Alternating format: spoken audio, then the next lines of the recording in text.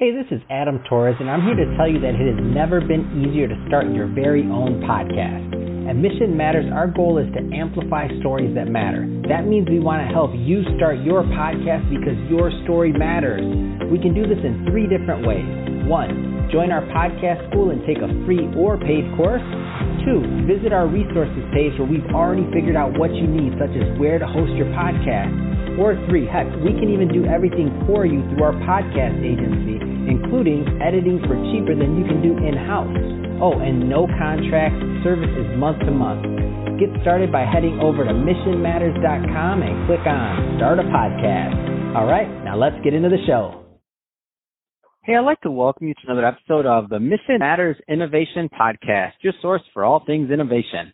My name is Adam Torres. You can follow me on Instagram at AskAdamTorres. Keep up with my book releases, book tour schedule, signings, all that other good stuff. Always love to connect with you there. And as always, if you'd like to apply to become a co-author of one of my upcoming books, just head on over to the website, missionmatters.com, and click on Become an Author to apply. All right, so I have Joe Ori on the line. He's co-founder and chief communications director over at Six Labs. Joe, welcome to the show. Hi, Adam. Thanks for having me. All right, Joe. So I'm excited to have you on the show today. So we're going to talk about some of the challenges that the cannabis industry needs to overcome, and I'm excited to get into that because you do have a unique vantage point with what you're doing over at Six Labs. But before we get into that, let's go a little bit further into Six Labs. So tell us a little bit more about the company, please. So Six Labs is a new company. We just launched in 2019. It was a collaborative effort by actually 6 guys, which that's where the name comes from. And it also stands for, it actually also stands for the Universal Sign of Measurement. So SI is the Universal Sign of Measurement, and then we added the X to make sense and the conformity with the 6 guys that started it. So tell us a little bit more about the function of Six Labs and some of the kind of what your vision is for this. I know you said 2019, but I want to get a feel for where you want to take this company.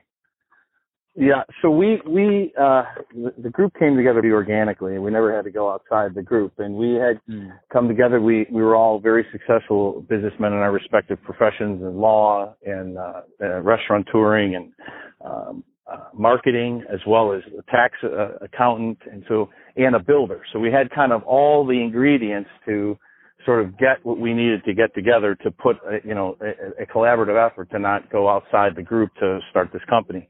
So we landed in Michigan for various reasons, and Michigan had a medical program for 2008. So when I tell people, the Michigan's got a new program, they're like, well, wait a minute, it's been around since 2008, but it was a very flawed system that led to extreme black market sales. And I mean, when I tell you, literally, there would be illegal dispensaries that would open and start selling black market cannabis where there was no license to do so. They'd have, hundreds of thousands of dollars of product that would get raided. The police would come in, shut them down, and they would stay shut down for a couple of days and reopen, and it became rampant. So Back in about 2000, yeah, it's crazy.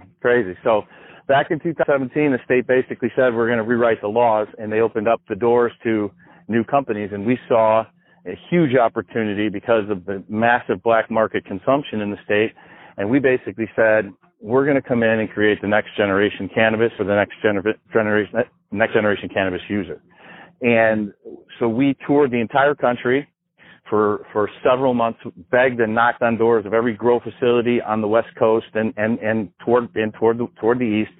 And we took copious notes, found all things that we saw everyone was doing wrong, found the things we liked about each one, and then we tried to do it one better. And so we truly created what I believe, and I would challenge anyone who wanted to, probably the most innovative and state-of-the-art cannabis grow facility, definitely in the state of Michigan, and I would argue in the United States.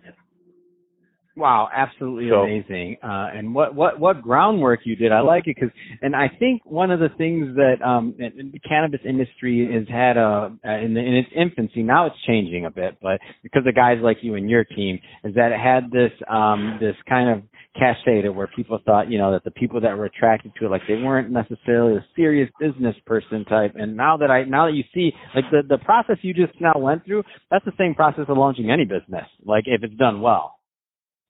Yeah, absolutely. I mean, just in the quality of the people that work for us. You know, I mean, we went to a lot of the grow facilities in Colorado and California, not to knock them. I mean, there's a lot of innovative companies out there as well, but a lot of them still had the old guard of the growers that, you know, had been doing it illegally. And now what you're seeing is a market that's blossoming in both the type and quality of the individuals that come and work for you, who have, you know, multiple degrees in agriculture and PhDs in science. And we set out to bring those people into our company because we saw the future of cannabis, saying, you know, this is really boils down to, Adam, is we said someday, not so far in the distant future, it's going to be legal by the federal government. When that happens, the FDA is going to get involved.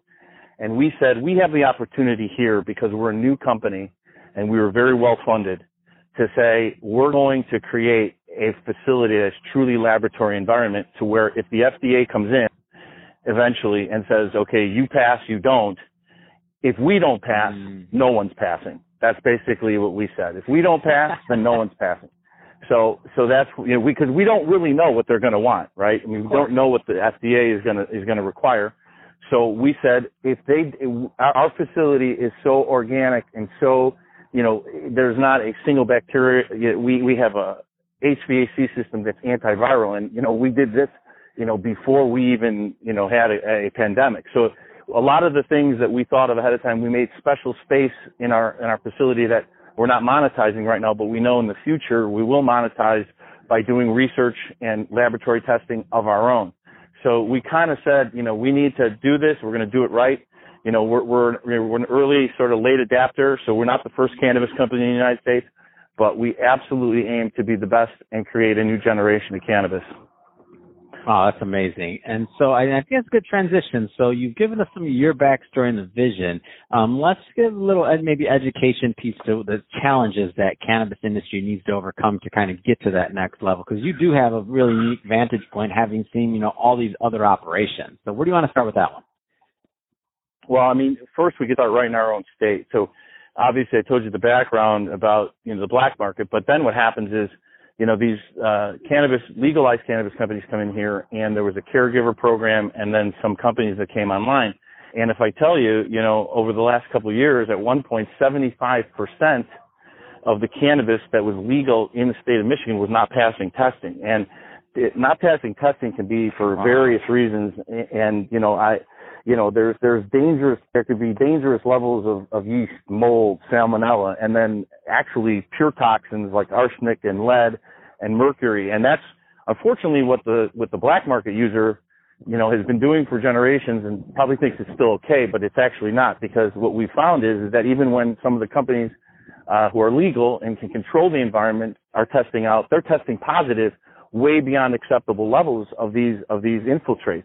So we basically said, we're going to try to create, you know, a purely clean cannabis, to where not only do we pass the test in the state of Michigan, but we get to a point where they're non-detectable. And we said, you know, we looked at it like this. We said, if you walk into Whole Foods, you know, and that's who we believe is the next generation cannabis consumer, the people who are shopping Whole Foods, who care about what's on labels. And you said, well, you can get salad here. We have this lettuce here that has 0.02, you know, microbials of arsenic or lead, versus one that has 0. You know, you're going to say, well, that the first one doesn't have much. It's probably, it passes FDA regulation, but I'm certainly going to take the one that has basically non-detectable levels. And what we're trying to do is we're aiming to get to that point where there's truly 0 infiltrates that can be detected in the cannabis. And that leads to solutions for several other challenges that we learned about as we toured the country and interviewed an innumerable amount of cannabis cultivators and people in the industry. And, you know, we did exhaustive market research as well. So, you know, the first thing is confusion and intimidation at the purchasing point. So, you know, there's thousands of different strain names. You know, they can create a hugely difficult shopping experience for even, you know, not just the novice, but even the moderate cannabis user. And it can be expensive, because you go through weeks of purchasing trying to find something that's right for you. And until you find that, you could be wasting a substantial amount of money. Then it comes into the fact that you actually find one that you like, that makes you feel right and is good for whatever purpose you're going to use it, and then it's not the same consistency the next time. So one of the things we said is we're going to creates names based on the experience the cannabis user has in order to aid in the consumer's choice at the point of sale. And we're going to be rolling out our consumer product line very soon. Right now, we're only selling, our wholesale products because we wanted to, before we roll out our consumer brand, we wanted to perfect everything. So we were going to do that early, but we're actually saying, you know what, let's wait. We don't need to do that right now. So I don't even want to give you the name of it yet, but we're going to be rolling that out very soon.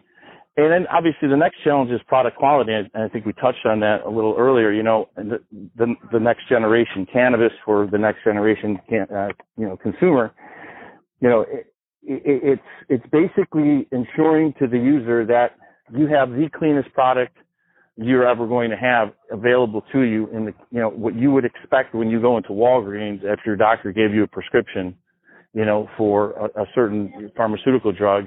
You have a certain reliance that, okay, this has been screened by the FDA, this is packaged by this company, this is processed and manufactured by this company, and you rely on the company all the way down. So we wanted to give the consumer literally a truly seed to sale experience to where they know where it's coming from, they know who packaged it, they know who stored it, they know where it went and how it laid and rested for its time period before it went into your body.